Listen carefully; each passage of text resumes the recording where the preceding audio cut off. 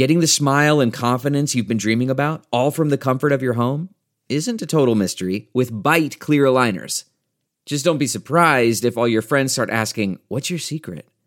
Begin by ordering your at-home impression kit today for only $14.95. Byte clear aligners are doctor-directed and delivered to your door. Treatment costs thousands less than braces, plus they offer flexible financing, accept eligible insurance, and you can pay with your HSA FSA. Get 80% off your impression kit when you use code WONDERY at Byte.com. That's BYTE.com. Start your confidence journey today with Byte.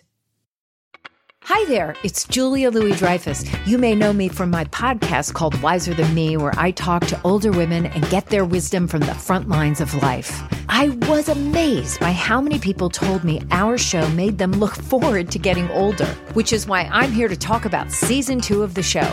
Sally Field, Billie Jean King, Beverly Johnson, Ina Garten, Bonnie Raitt, just to name a few. All hail old women. Wiser Than Me season 2 is out now from Lemonada Media.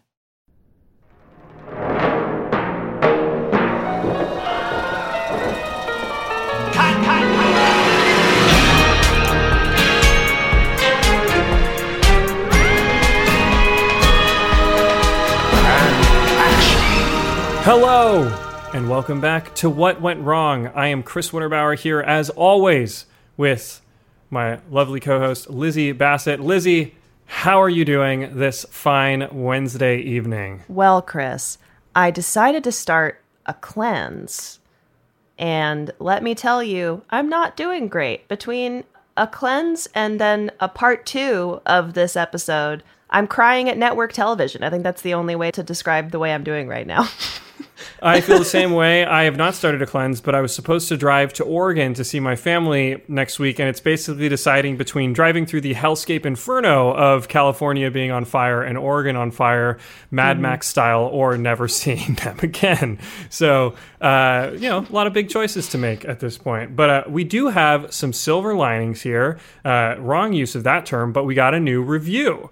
And I think we should definitely share it. It is from Chica Azul from this last Saturday. Quote, "Excellent podcast, not just for film nerds. Oh. When I fall in love with a film, I always enjoy taking a deep dive into the story behind the story. That's what motivated me to give this podcast a listen, and it quickly became one of my faves. Yeah. The hosts have an easy, friendly vibe with just the right amount of... Whoa! Oh my God. Well, we're going to cut that out. No, we're not. My mom is going to disown me. With just the right amount of humor infused into all the great details and nerdy facts. Why is she just hitting on the nerd thing here? Bonus, their voices are very pleasant." Thank you. That's the only part of the review I really wanted you to read. And we appreciate that, Chica Azul. And as a reminder, if anybody else would like to be publicly berated by Chris for leaving a review, that's the prize. So please keep it up. 5 stars, 5 stars. All right. Let's get into it. So, Lizzie, this week, as you informed me earlier, we are diving back into the most depressing episode we've ever done, Twilight Zone: the movie. And this will cover the trial, I believe you mentioned last time. I watched footage of the helicopter accident. No, Chris, I literally told you not to. And that's Is that what made specifically you go? when I went and sought it out to find it. And it was so much worse than I thought it would be, because it looks so dangerous, this footage. It's Vic Morrow in waist deep water being whipped by what looks like hurricane strength winds from every direction. There are explosions all around him. You can't see anything. It's either pitch black or blinding bright. He's got 2 children under each arm just trudging through the water, and to think that his realization that these children were going to die with him as this helicopter came down on him, it was so horrifying. You described it incredibly well in the last episode, but watching it, I was speechless. I had the same experience. So just to give a little bit of background for anybody that doesn't know what we're talking about, go back and listen to part 1, which is 2 episodes ago on Twilight Zone, the movie. what Chris is referring to, which is, what that episode is entirely about, is the helicopter accident that occurred on the set of Twilight Zone, the movie, which resulted in the deaths of Vic Morrow and 2 very young children.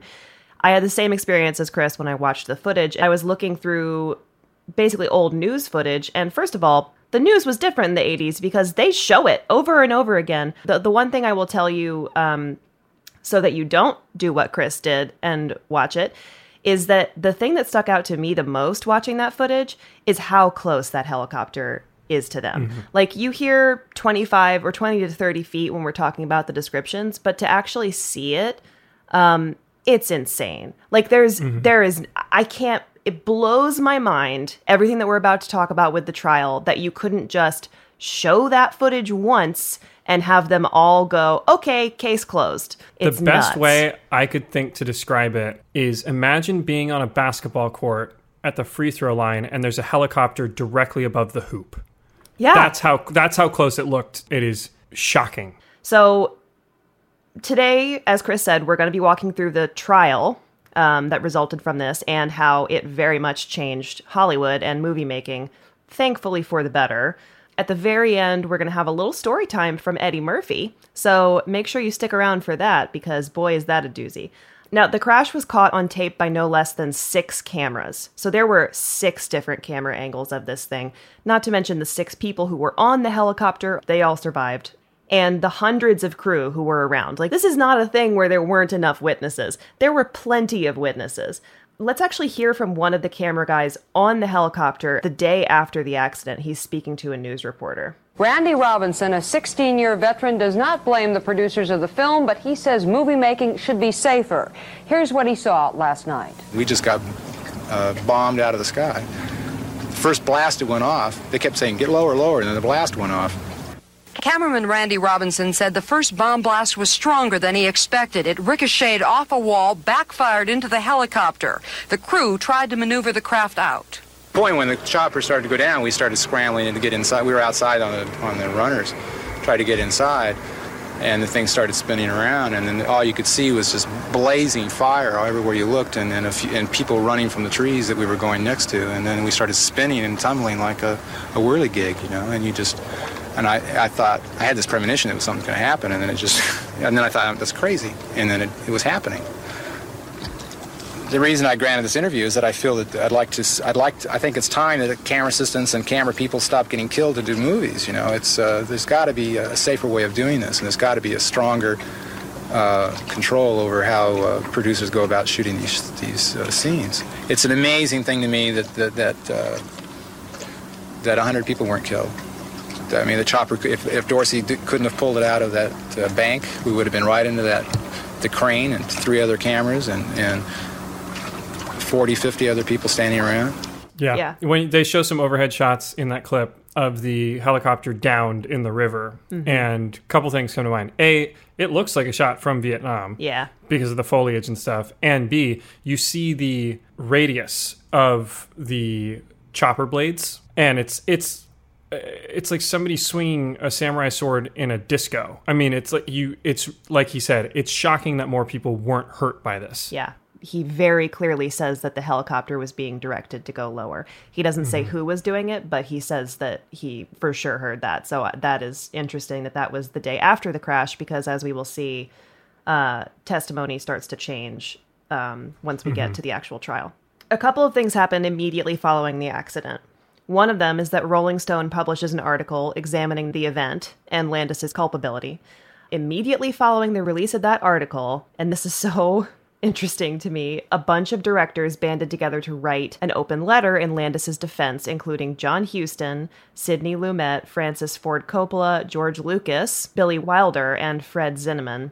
Basically, the thesis of that letter was that the director's only job is the sort of like art of designing movies, and that ultimately they, quote, depended on the skills and professional responsibility of others in production.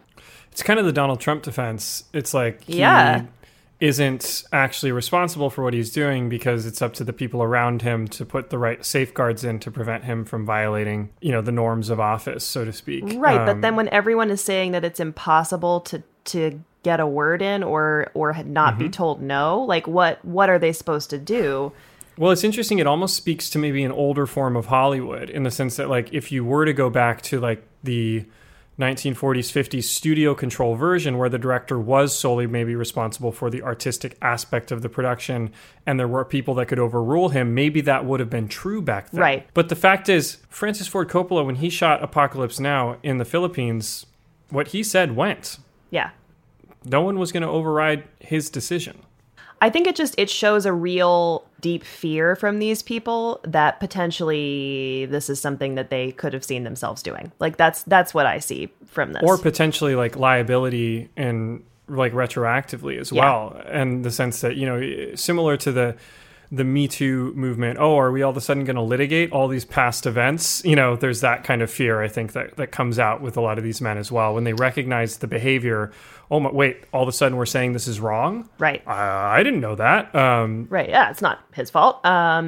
Notably missing from that list is Steven Spielberg, who, of course, was a co-producer on the entire movie and a producer of this segment.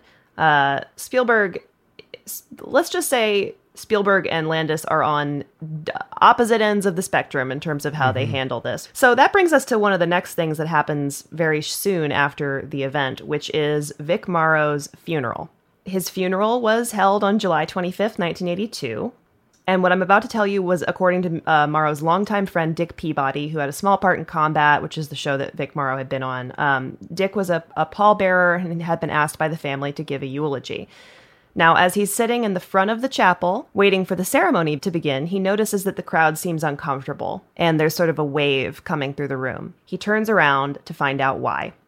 John Landis, somehow too frail to walk on his own, is being supported as he slowly marches down the aisle, Harvey Weinstein style with the walker, supported by his wife and George Folsey Jr. Associate producer on Yep. Landis, by the way, not invited to the funeral, let alone invited to speak, proceeds to get up and present a eulogy in which he stated that he was, quote, proud to have directed Vic in what Vic himself considered the best performance of his career.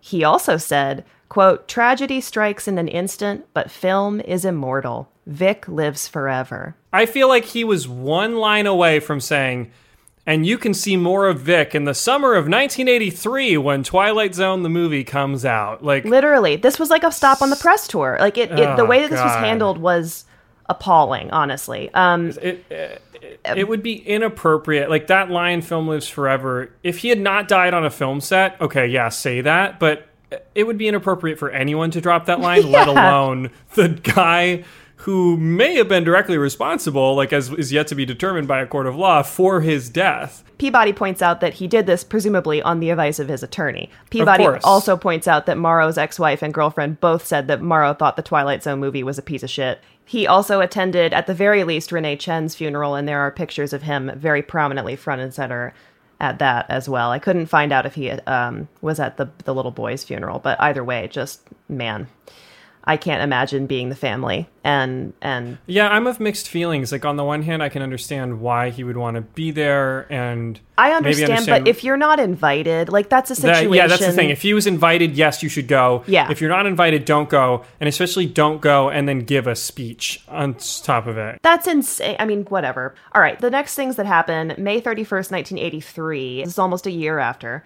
LA County grand jury opens hearings and Landis testifies voluntarily. At this point, I think he and the rest of the crew think like this is gonna go away. June 16th, despite Landis having testified, Landis, Dan Allingham, who is the production manager, and George Folsey, who, as we stated, was the associate producer, are indicted for involuntary manslaughter. So this is like a bomb just got dropped. On them and on Hollywood. One day later, Dorsey Wingo, the helicopter pilot, and Paul Stewart, the special effects coordinator, are also indicted. And Dorsey Wingo's pilot license is revoked. June 24th, 1983, all five are arraigned on the same day that Twilight Zone, the movie, premieres. Also in 1983, Vic Morrow's daughters actually do settle with Landis and the producers for an undisclosed amount out of court. It's worth noting that it was probably in both parties' interest to settle quickly, in the sense that for Vic Morrow's family and daughter, if they were to wait for a criminal court to reach a verdict, there's a chance that exoneration would lead to a weakening in their civil case. Then it's in Landis's best interest to settle, because that could actually look favorable going into the criminal court. This family's not pursuing me anymore. We settled our, differences 100%. before we went into this. Notable that the parents of the two children that died did not settle prior to the trial. I wonder if they didn't have access to the same caliber of attorney. I'm either. sure they did. You know what I mean? These are yeah. immigrant parents in both instances, one from Vietnam versus, the daughter of a Hollywood star. So March 6th, 84, the National Transportation Safety Board submits their initial report. Now, they had started the investigation into the crash almost immediately after it happened. Landis petitions for it to be revised pretty much immediately, and we will get to why in a minute. It is revised, and that doesn't get resubmitted until October 30th. However, whatever he wanted removed from that report didn't work, because on April 3rd, 1984, all 5 are ordered to stand trial for manslaughter for the deaths of Vic Morrow, Renee Chen, and Micah Din Lee.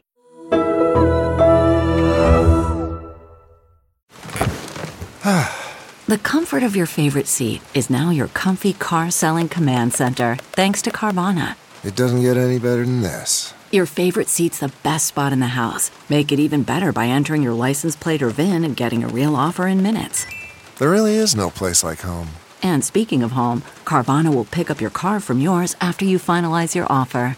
Visit Carvana.com or download the app and sell your car from your comfy place.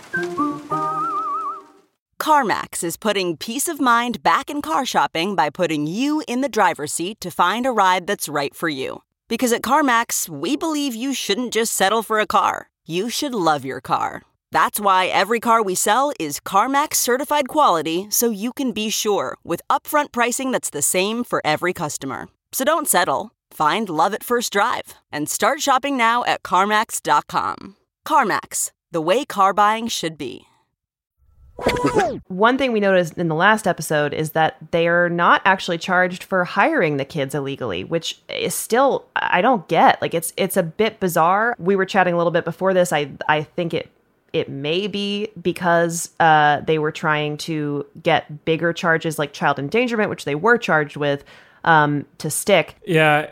It also might have fractured the prosecution, where more people would have had to been charged because there were probably more people involved in the chain of hiring the kids. That's true. And then Dorsey Wingo, VFX supervisor, production manager, actually they're not charged with it. They're not, and it would have just, the focus would have been 2 trials. You know what I mean? Who knows? They might have wanted to just kept it in one contained thing. Yeah. But anyways, that's the one thing that John Landis had always said, if they'd charged me with that, I would have pled guilty to it.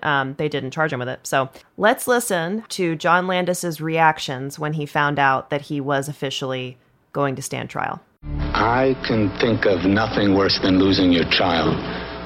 And our hearts go out to the families of Renee Chen and Micah Lee and Vic Morrow.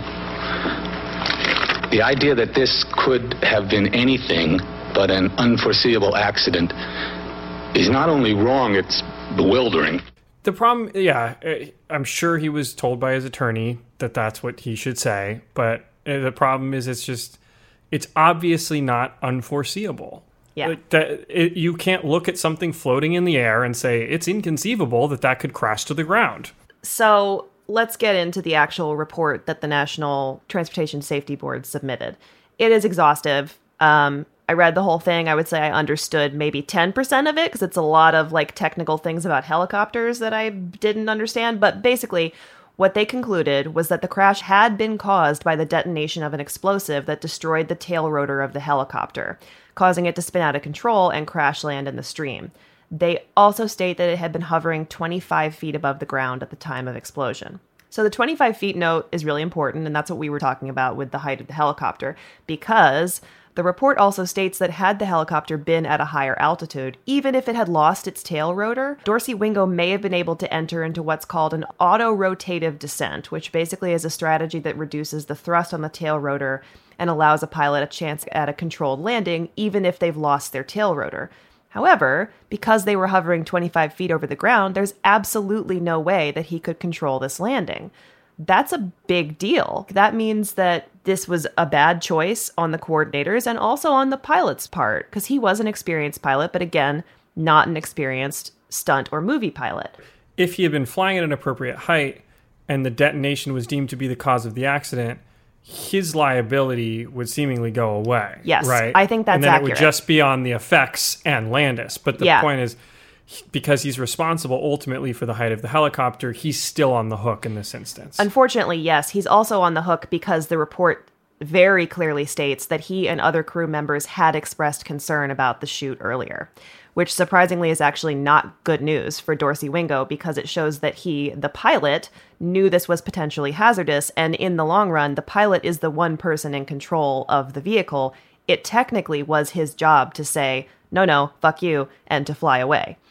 Which is hard. That's really hard. I understand this guy's situation. Like when you're being told by super famous movie directors and producers to just stick with it, I get it. It also states that he should have basically required a direct line of communication to the special effects team, which he didn't have at all. The only people he was talking to were the unit production manager and the special effects coordinator, so he didn't have a direct line to the people who were actually firing off the explosives.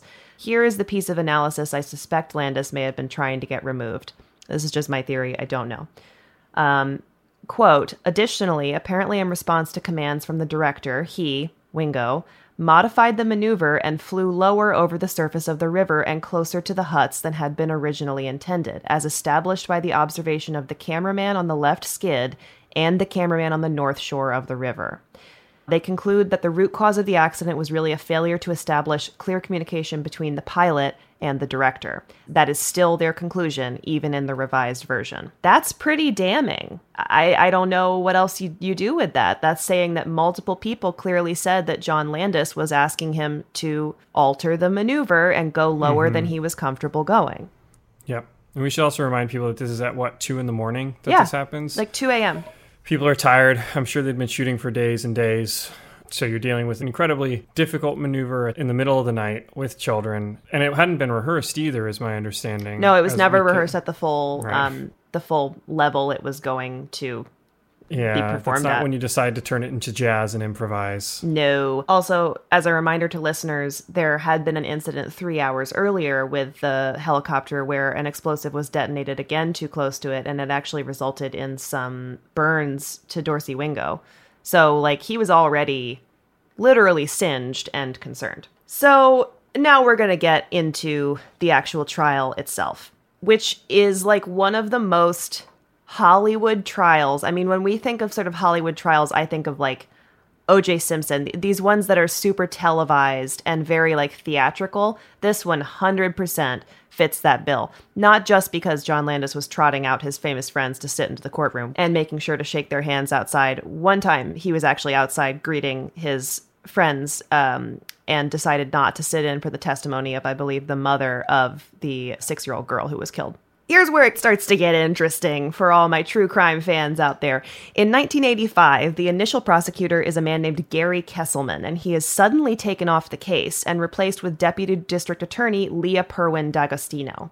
Kesselman later claims that he was removed because he refused to allow a witness's testimony who he believed was not credible. That witness was Donna Schumann, the production secretary we mentioned in episode 1, and she is a key part of the prosecution's case because Donna is testifying that Landis and Folsey had joked about going to jail for hiring the kids, specifically that they had joked about going to jail for hiring the kids to work near explosives, which is a huge qualifier because it's not just about them hiring them illegally, it's about them hiring them illegally for a dangerous situation. Leah D'Agostino, however, says that she didn't even know about Donna's statements until Donna told her in passing. Now, remember, these would have been statements that Donna had theoretically made 3 years earlier when she was talking to Kesselman and the people that were beginning the investigation. The new prosecutor also said that she believed her case may have been getting sabotaged from the inside. so that there was someone in the district attorney's office who was Good wife style, who was withholding information from her. So interesting that he says he believes Donna Schumann is not a credible witness because he actually used something that she said in passing in her earlier testimony to dismiss claims that John Landis and co. were doing large quantities of cocaine on set of The Twilight Zone. She said basically just, oh, John Landis doesn't do cocaine. And he was like, she's the most credible woman I've ever heard. Drop the charge. And then all of a sudden he's saying that she's a liar when it comes to her having said that she heard this joke. So very interesting. I want to play a little clip of actually Donna Schumann herself discussing this little snafu. Why did Vic Morrow and two small children go out to make a motion picture and die? Is there any motion picture worth that? The film's production secretary, Donna Schumann, testified that Landis often ignored warnings that the scene was dangerous. But defense attorneys say she's lying. We can't all be liars. Why would I lie? First of all, love Donna Schumann. She has a very Dynasty vibe to her. How much Ambien is she on right now? Why would I lie? Between like her 1980s Farrah Fawcett blowout. And that's what I'm talking about. This trial is like bananagrams. The people that come out of the woodwork for this are interesting. So let's actually talk about the prosecutor for a second. Leah Perwin D'Agostino was a former assistant to David O. Selznick, mega producer, Gone with the Wind, among many other things. Oh, interesting. Yeah, so she had a background in Hollywood. She had experience on sets. She had some interest in Hollywood, obviously, but had become a very successful deputy district attorney. Well, she probably saw these people and she was like, we can prosecute the fuck out of them. And then she like went and worked for the deputy attorney. Hope so. I have to say, watching all the news footage and the interviews and like reading the articles of this trial, it made my blood boil the way they were talking about her because they refer to her as the Dragon Lady. That's the nickname that she's gotten, I guess, because she like wears nice suits. I don't know. It's like, it makes no sense. She always wore a bee pin on her like heavily shoulder padded 80s pantsuits, and they were like, oh, it's because she thinks she's the queen bee. And I'm like, what if she likes bees? I don't know. Like this. Like it was like Marcia Clark had that also. Yeah, it's a very Marcia Clark vibe. Yeah, I think any professional woman who was attempting to do her job that required her to be, quote, antagonistic, it was like, well, get a load of this one who's trying to take us all down. You know? And by the way, they all refer to like her in trial as being, oh, she's so theatrical, very But let's talk about some of the defense team for a second, because you want to talk about theatrical. First of all, I have to say, I was in model judiciary in high school. I almost wanted to be a lawyer. All of these lawyers, particularly the defense team, which are like the best defense attorneys ever, are kind of amazing. So the main attorney, Landis's main attorney, was a man named James F. Neal, who had successfully defended Elvis Presley's doctor, who was prescribing him all of the pills that allegedly led to his death, and he got him off. Among other clients of James F. Neal, Ford, after their Pintos were, blowing up and killing people. He also represented Exxon after the Exxon Valdez Alaskan oil spill. That's one of the only ones he lost. Interesting guy. Also served as a prosecutor on chief trial counsel on the Watergate Special Prosecution Force. Interesting. So just like basically the best lawyer money could buy. One of the other main defense attorneys who is actually still very active today is Harland Braun. And we will hear from him again a little bit later. He is a bit younger than James F. Neal. I think he was Folsey's main attorney. Boy, is his client list a doozy. Roman Polanski, when he sued to get back into the academy. Robert Blake. He actually dropped Robert Blake as a client when Blake did an interview he didn't condone. And also one of the cops who beat up Rodney King. He's unbelievably good at what he does. And we'll hear from him a little bit later. Something that actually really made me like him, surprisingly. Okay, so the trial doesn't start until 1986. It is a 10-month-long trial. The jury listens to nearly 100 witnesses, including Landis himself, who, by the way, vehemently states that he still doesn't think the scene was, quote, inherently dangerous. To be fair, even if he did believe that, there's no way his lawyer is going to let him say that he believes that the scene was inherently dangerous. Oh, also, a little fun fact, Dorsey Wingo, when he took the stand, pretty much blamed Vic Morrow for not getting out of the way of his helicopter blades fast enough. So if you had any sympathy sympathy for Dorsey Wingo. Throw that right out the window. Don't need that anymore. So let's take a look at Landis on the stand and some of the quote-unquote theatricality that we were seeing from the prosecutor. Mr. Landis, my question was, when you told Vic Morrow to trip, when you had this plan that he would trip, was it also planned that he would drop Renee or almost drop Renee or lose his hold on, his grip on Renee? Was that also planned? We did not discuss dropping Renee, and I don't believe he did. Well, you have seen the footage on how many occasions, sir? As often as this jury and twice before that. You only saw it twice before this jury saw it? It's very hard for me to watch. I'm sorry. Your Honor, would you like some Kleenex, sir? No, thank you. These are the things that was making me just yell at my computer as I was like going through this. He does a Drake style hand to one side like Drake meme, like, it's very hard for me to think about. The AD also testified that he'd asked them to use dummies or stunt doubles and had brought up the concerns the day that he read the script. To be fair, that is just a standard suggestion, to use dummies. Stunt doubles they should have. Dummies they shouldn't have used. He said use stunt doubles, use little people for the children. Like, why would you not do that? That's the wild thing about the shot. You can't tell. The kids could have been dummies. That's the saddest thing. When you watch the clip, you're just like, I can't even see them. No. It's just these things under his what John arms. Landis just said under oath, by the way, when he was like, I don't believe he did. First of all, drops the little girl. The clip. Yeah, they actually played the clip right before, and you see him drop her, and you're just yeah, he dropped her. Yeah, there were people that testified saying that was a thing that he'd asked Vic Morrow to kind of choreograph a stumble. Like, he's just up there being like, no, I don't think so. I didn't see that. And it's like, you just watched it. You just watched the same thing everybody else watched, but okay. There was some weirdness on both sides.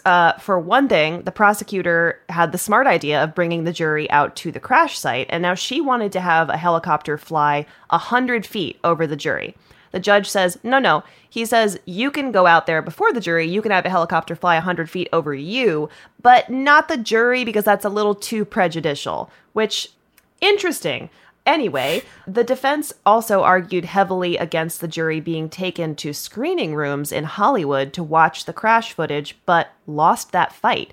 So in a really weird night at the movies, the jury watched the crash from all 6 different angles over and over again on the big screen in like the studio's screening rooms, which is just really strange. I mean, I guess they were saying like useful to see it, in a theatrical setting because that's what they intended it for. I think that was certainly a move by the prosecutor to to horrify them more, which I get. I don't know that was necessary.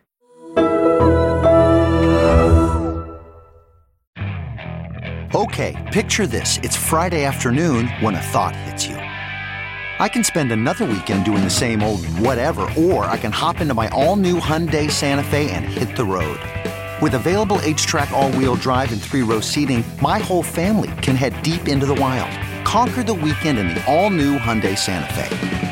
Visit HyundaiUSA.com or call 562-314-4603 for more details. Hyundai, there's joy in every journey. Okay, picture this. It's Friday afternoon when a thought hits you. I can spend another weekend doing the same old whatever, or I can hop into my all-new Hyundai Santa Fe and hit the road.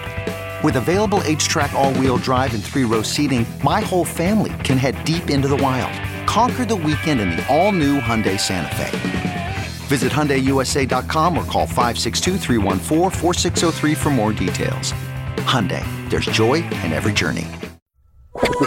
One of the only actual filmmakers who was willing to take the stand for the prosecution was Jackie Cooper, who was one of the original Little Rascals. He was also Perry White in several Superman movies, and he directed a ton of TV at the time. They were basically calling him as like expert testimony. He said he felt that the accident had already resulted in a greater awareness of safety. In fact, that he'd been appointed the chairman of the DGA's safety board, which did not exist prior to this accident. So obviously something had already happened there. He also was adamant that there was absolutely no reason that this stunt should have occurred or continued.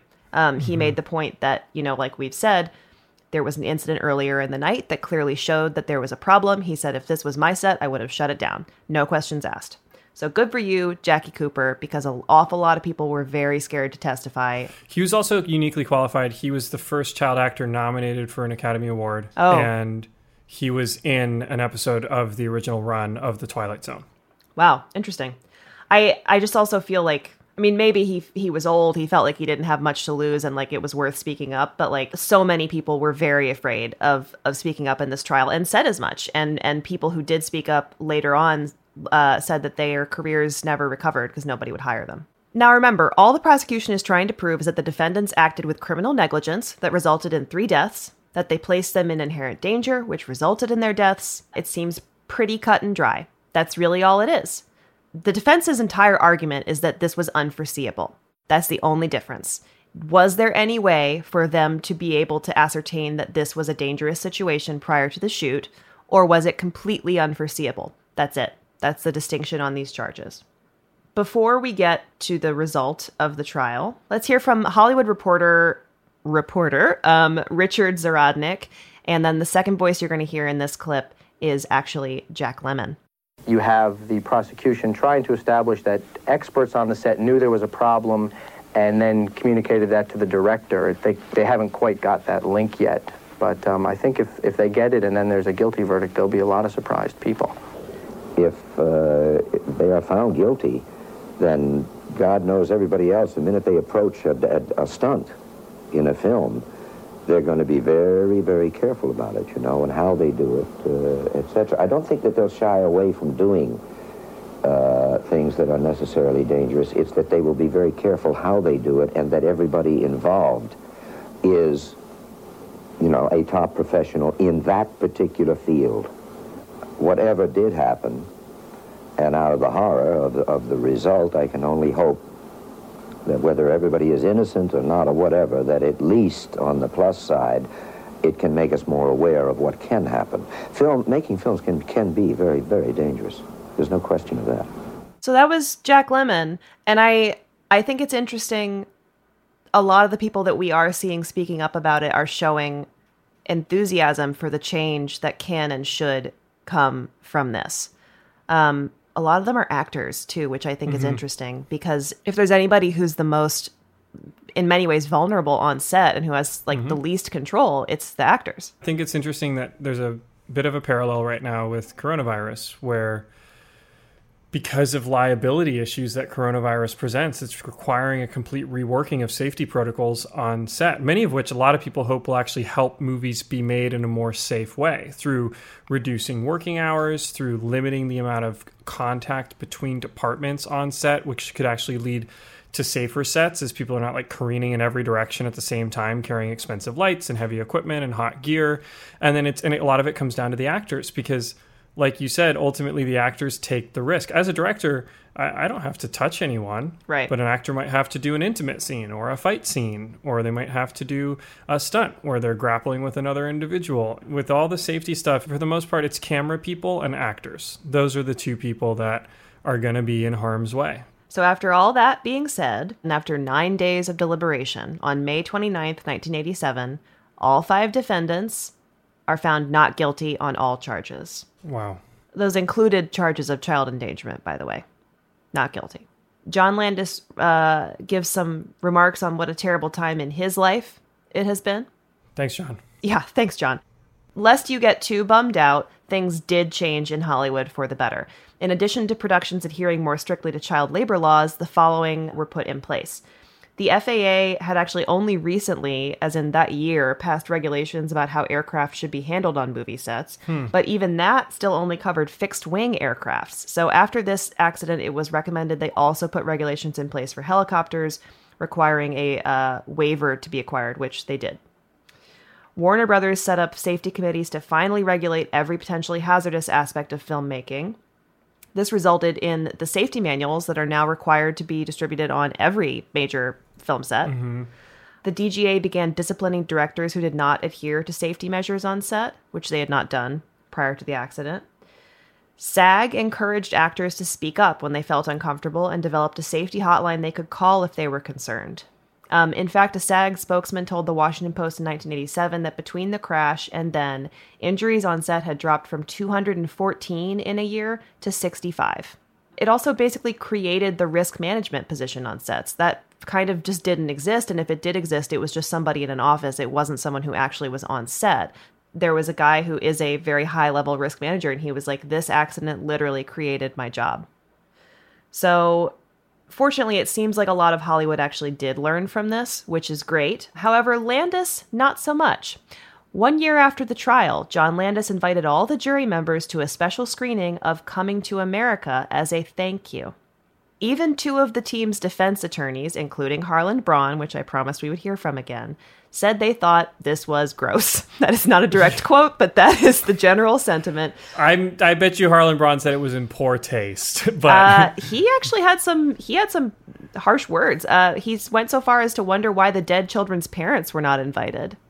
Wow. He's right. I know. Don't thank the jury. It's not like they did you a solid. They did do him a solid. I mean, that's the but thing. I'm saying, yeah, it's just bad. Yeah, you get a very clear picture of how he viewed this entire thing. And I find it so interesting that one of their defense attorneys was like, this is gross. This is gross. Like, don't do this. So speaking of Coming to America, I would like to close with a little story time from Eddie Murphy, as promised. This is all from a Playboy article in, I believe, 1990, maybe. The interviewer asks him why he didn't choose to direct Coming to America himself. Now, again, John Landis directed Coming to America. It was one of the top grossing films of the year, and it released a year after he's acquitted from involuntary manslaughter on a set. Also, to be clear, other people who came forward to speak said that they were unable to find work after the trial, but John Landis had no problem finding work. No. So anyway, the interviewer asks Eddie Murphy, why didn't you choose to direct Coming to America? Eddie Murphy was a massive star at the time. In fact, he had gone on to direct Harlem Nights later in 1989, which is why he's doing this interview. Like, clearly he wanted to direct. Murphy replies, quote, I wanted to help out Landis. I figured I'd give this guy a shot because his career was fucked, but he wound up fucking me, end quote. And what a way to get into what we're about to talk about here. So, Murphy goes on to explain that what he comes to find out on the Coming to America set is that John Landis had always been secretly pissed off that Eddie Murphy didn't show up to the Twilight Zone trial and show his support publicly. No. Yes. This is like The Sopranos now all of a sudden. Literally. Jesus. And when the interviewer asked Eddie Murphy if he thought John Landis was guilty, basically Murphy's like, listen, I'm not going to weigh judgment on that, but I will tell you this, I didn't feel comfortable showing up. Yeah. He never explicitly says that he thought Landis was guilty, but he does say, quote, if you're directing a movie and two kids get their heads chopped off at fucking 12 o'clock at night when there ain't supposed to be kids working and you said action, then you have some sort of responsibility. Yeah. Pretty simple. Pretty simple. And I like what Eddie Murphy had to say about not coming to court, too. He was basically just like, look, no, I'm not going to show up and be on your team in the bleachers. Like, if I think you did something wrong, I'll still be your friend. I'll tell you I love you and I'll support you. But I'm not going to go out there and be like, you didn't do anything wrong. Which, like, this made me like Eddie Murphy a lot. Essentially, it turns out Eddie Murphy had to pull, like, all the strings he had at Paramount to get Landis hired. For obvious reasons, Paramount was very hesitant. Then instead of being grateful, John Landis turns around and demands craploads of money for this job, way above the asking price, which they give him because of Eddie Murphy. Eddie Murphy again comes to the table for his friend and is like, just help this guy out. Like, he paid so many legal fees. That's probably why he's doing this. Let's help him. Then, when he gets to the set, John Landis is an unbelievable jerk to Eddie Murphy specifically the whole time. He shows up saying stuff like, I'm the boss, I'm the director. Evidently, one of his favorite things to do on set was to remind Eddie Murphy that Landis had worked with Michael Jackson, and he was the only person brave enough to tell Michael Jackson, quote, fuck you.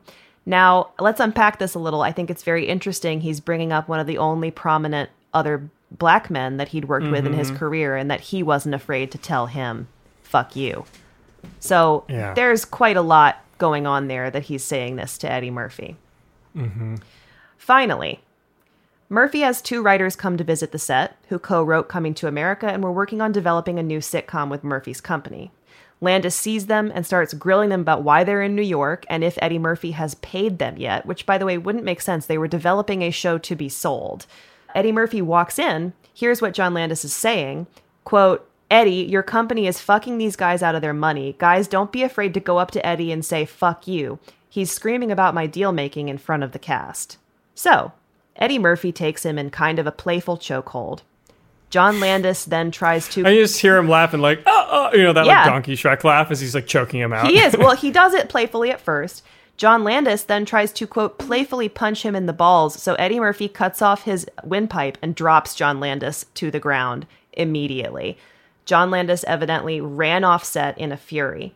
Now, he comes back to Eddie Murphy's trailer later and goes on a rant about how Eddie Murphy is an ignorant, untalented asshole, how he only took Coming to America for the money, and that he never respected Murphy after he didn't show up for the trial.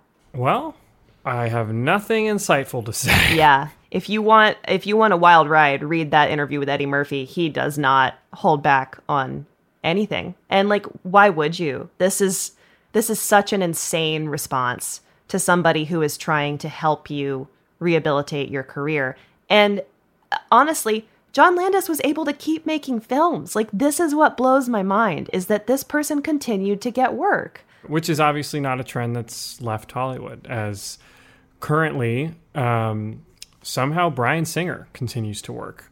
Just to end on a better note, someone who did learn from all of this is Steven Spielberg. When asked about the crash, he said, quote, "No movie is worth dying for. I think people are standing up much more now than ever before to producers and directors who ask too much. If something isn't safe, it's the right and responsibility of every actor or crew member to yell cut." Yeah. And I think that's great. And I mean, I'm thrilled because Spielberg, I think, is the greatest director overall of all time. And that makes me happy because you want them to be ethical people. And I think he is.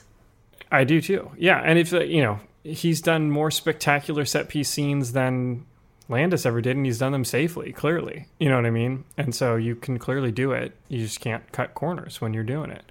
Yeah. It's what's unfortunate, and this is true with any industry, but it's especially unfortunate with film, is that it takes horrifying accidents and things to happen before in big order to changes. bring about the changes that then in retrospect you're like, how is this not in existence to begin with? And obviously most recently we saw that with the allegations against Harvey Weinstein and then subsequent unearthing of information that a lot of sex scenes in various movies and television shows were being performed in a way where the actors felt unsafe. That included, shows like The Deuce, which took a lot of pains in their second season to get it right. Shows like Smilf, etc. The role of the intimacy coordinator is created, brought into existence. You're totally right. It's the same as the risk management, and it makes perfect sense. The minute it's done, it's like, oh yeah, this is a highly incendiary, potentially traumatizing position that you're putting two people in, where you're going to do the most intimate act that humans are aware of, and you're going to do it simulated in front of a room full of people, and it's going to be put on film. Of course, we need someone here who can lock it down if the director's pushing things the wrong way. And there are examples of this that, Blue is the Warmest Color. I think it's a beautiful movie. And clearly that director just went off the rails manipulating those two actresses to perform a lot of those scenes. And you need someone there when you're dealing with something that's potentially hazardous to a subordinate. You need what's the equivalent of HR with teeth. Yeah. That can tell the director, no, you cannot do this. We don't care.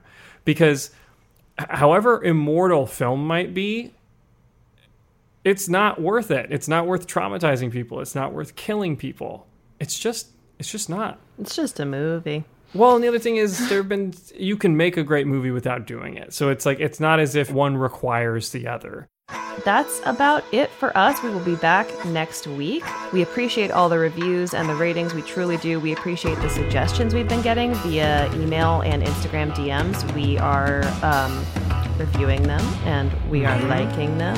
We are digging it. And you guys are sliding into our DMs, as the kids say keep it these days. We will talk to you in 7 days. I'm so sweaty. I think it's this cleanse. I don't feel good.